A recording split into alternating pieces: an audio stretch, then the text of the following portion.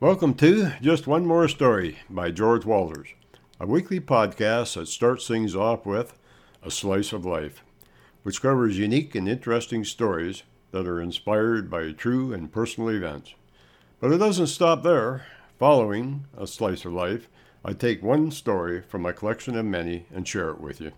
So, if you're looking for that special something to start or end your day, you're in the right place.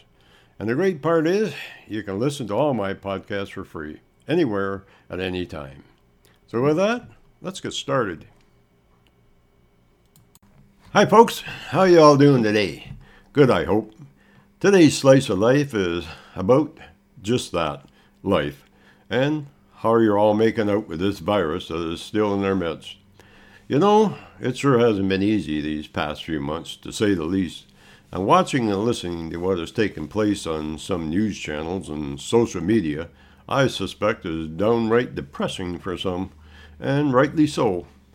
For me and my lovely wife, we had to stop listening to most of these places, especially Facebook, as, for one thing, I wasn't accomplishing anything other than getting myself all worked up for nothing. And you know what happened after I stopped listening to these places? Well, I'll tell you. First off, I found that I slept a lot better and my brain shut off quicker when going to bed.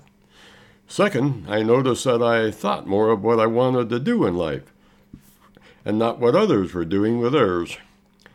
Next, I found that I got closer to my immediate family and friends. I had more time to listen to what was happening in their life and was then able to give them support when needed more often. Oh, there are lots of other things that occurred, but that is a few. That shows you of what would or could take place when you're not tied up listening to things that aren't important. And in some cases, downright demoralizing. Good word. I also found that most things on them platforms are brought to light by foreign countries that work hard influencing people's minds to their way of thinking. You could say they are enabling things to happen in such a way that we destroy ourselves. I won't mention what countries are doing this, but if one would do a bit of research, things would be brought to light rather quickly. However, it is happening and getting worse around the world, and right here in Canada too. Another thing that has happened or happening is that we now have to learn new things so that this virus that is going around the world today doesn't take a toll on us. Like social distancing, for one. To me, social distancing is an opportunity to develop new skills, and in doing so, I have found that it has given me a new purpose in life. One thing would be I now have more time to adjust the way I do things, and in doing so, I have found that I have learned more of what my life is truly about. And on top of that, it now allows me to focus on what is really important in life. You know, I found, after a life of hard work, I am now finding a lot of pleasure in the simple things that takes place. I have also found and learned that the things that interest me the most is a mixture of old and new. Yes, I enjoy the old, but I also enjoy the new. So thinking on things, I like to do that from time to time. I have come up with a plan today. I take the best what I learned from the past and mix it with what I figure is the best we have right now. In doing so, I've been able to do some exciting and fantastic things, not just for myself, but for my family and friends too. Anyways, I've had my say, so let's get on with the story I've lined up for you today. It's basically a story about life itself. I hope you enjoy Life's Rewards.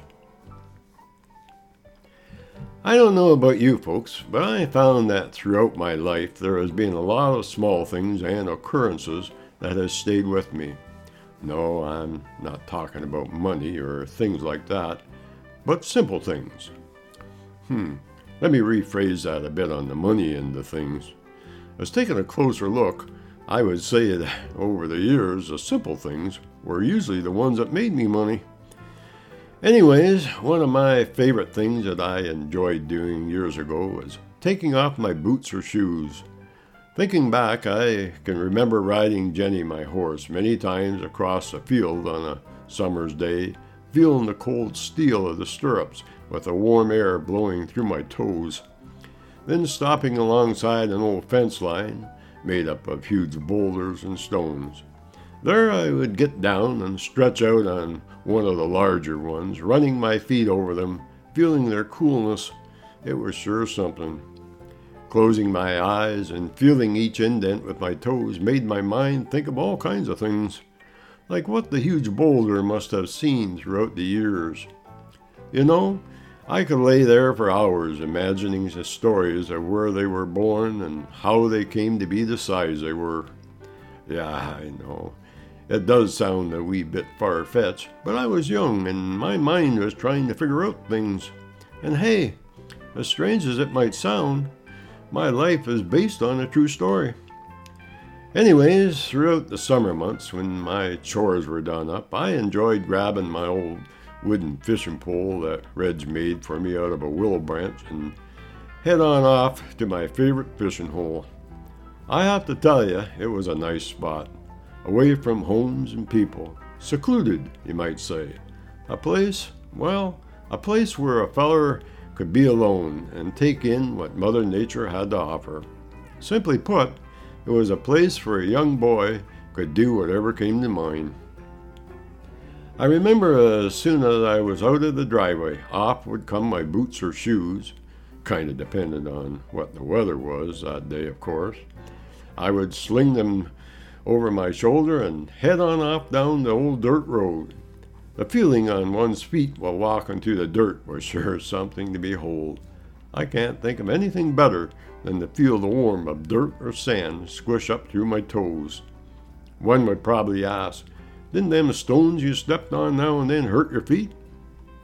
Well, truth be told, today I would imagine they would hurt a bit for most folks, including mine, as our feet have gotten a touch tender from wearing all them fancy new store-bought shoes that is out there today.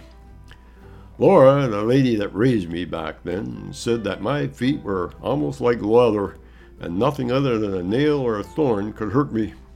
She was right, too. Another thing I remember while on the subject of walking barefoot was a feeling that I got while walking on grass that was still damp with the morning dew. To explain it, I would have to say that it had a way of drawing me closer to nature, and the feeling of the cool grass and moisture mixed together on my feet. Well, it kind of slowed me down some, as I didn't want to miss one step without feeling what it had to offer. Some folks say that nature and beauty can only be seen, but I say that is wrong. To me, it's where you are at in life at that moment. It could be around, beside a material object, or even in oneself. But when it happens, you have to let the subconscious mind do whatever it chooses.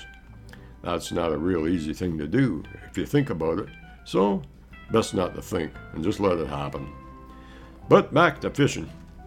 Once I arrived at my fishing hole, which was located under an old wooden bridge, I would lean my pole against a small tree, take my shoes from around my neck and hang them on a nail which someone had put there many years ago.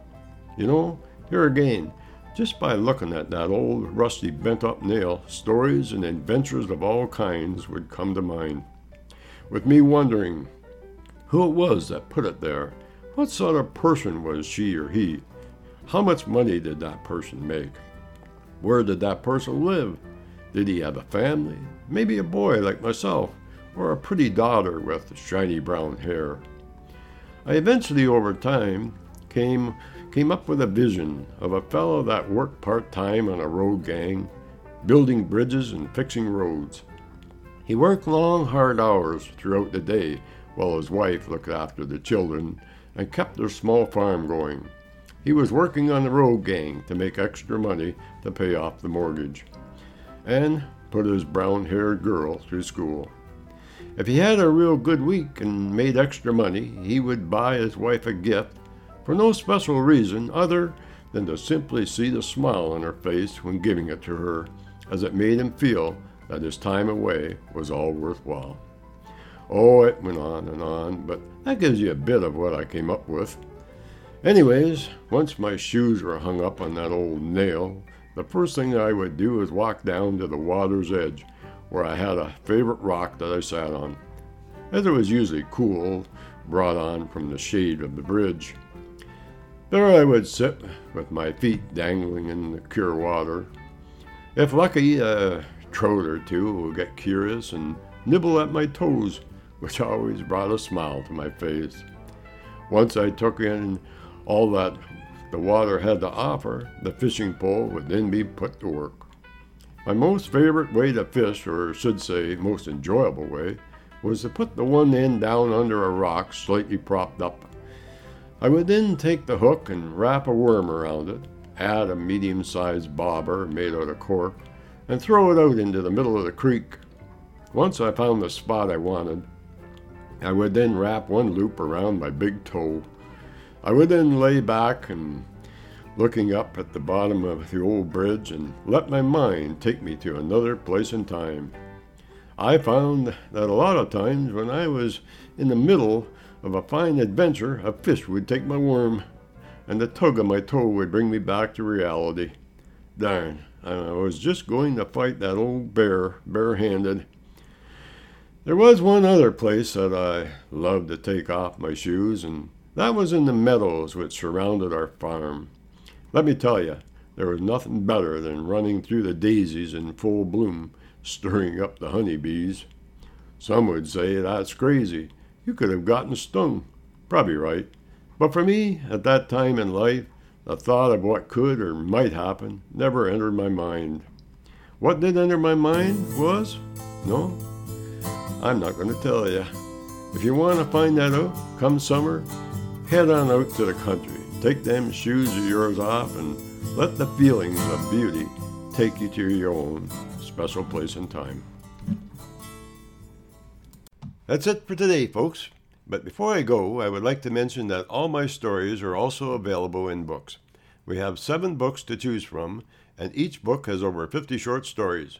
The titles of the books are One More Story, Moments in Time, Paths We Choose, Time's Changin', Keep Turning Pages, Join Me in the Garden, and Nature's Gateway to Health. All of our books are available on Amazon.ca or Amazon.com, in ebooks or paperback. If you would like more information regarding my books or podcasts, you can email me at any time at stories@keepingnotes.com. I'll say that one more time, stories@keepingnotes.com. I'll get back to you.